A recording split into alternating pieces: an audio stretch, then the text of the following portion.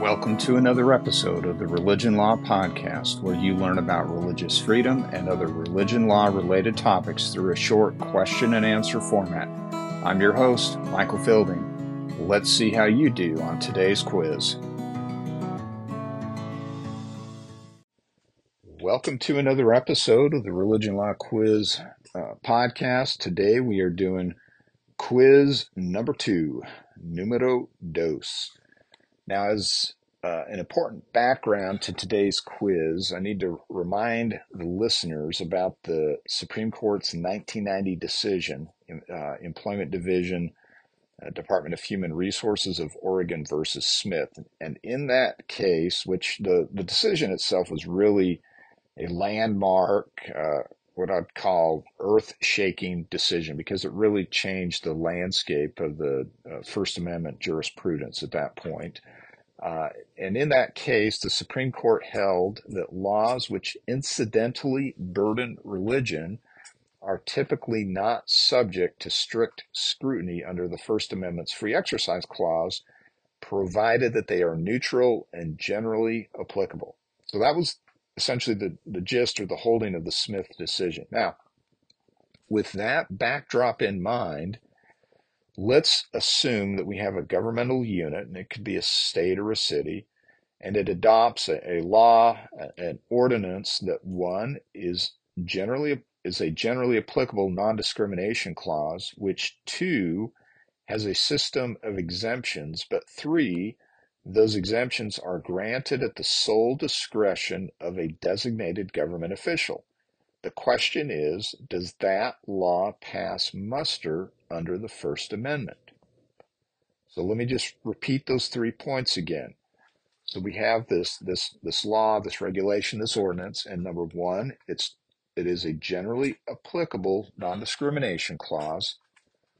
It, two, has a system of exemptions, but three, those exemptions are granted at the sole discretion of a designated government official. Does that pass muster under the First Amendment? Well, the answer is no, it does not. And that is the situation that the Supreme Court dealt with in its 2021 decision, Fulton v. City of Philadelphia. Now, there's a couple of key paragraphs from that decision which explain why the statute at question didn't pass muster under the First Amendment. So this first quote comes from page 18. Well, I should say the two quotes come from pages 1878 and 1879 of the decision. The first quote, no matter the level of deference we extend to the city, the inclusion of a formal system of entirely discretionary exceptions in Section 3.21 renders the contractual non-discrimination requirement not generally applicable. Close quote. And the Supreme Court went on to say, quote, the creation of a formal mechanism for granting exceptions renders a policy not generally applicable, regardless whether any exceptions have been given, because it invites the government to decide which reasons for not complying with the policy are worthy of solicitude, here at the commissioner's sole discretion, close quote.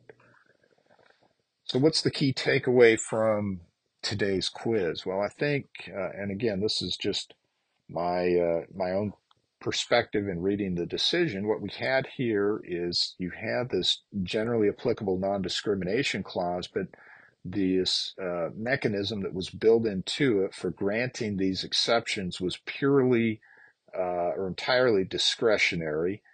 And what the Supreme Court said is that discretionary exemption that was built into the system, so to speak, into the statutory scheme or the ordinance scheme, rendered the entire non-discrimination requirement not generally applicable, and therefore it runs afoul of the First Amendment. Well, that does it for today. Definitely some food for thought as you mull this one over in your mind and think about how this plays out. Thank you for listening to today's episode. Remember, religion law quizzes are for educational purposes only and are not intended to be relied upon as legal advice. If you have found this episode to be helpful, please share it and leave a review. Until we meet again, keep being an influence for good.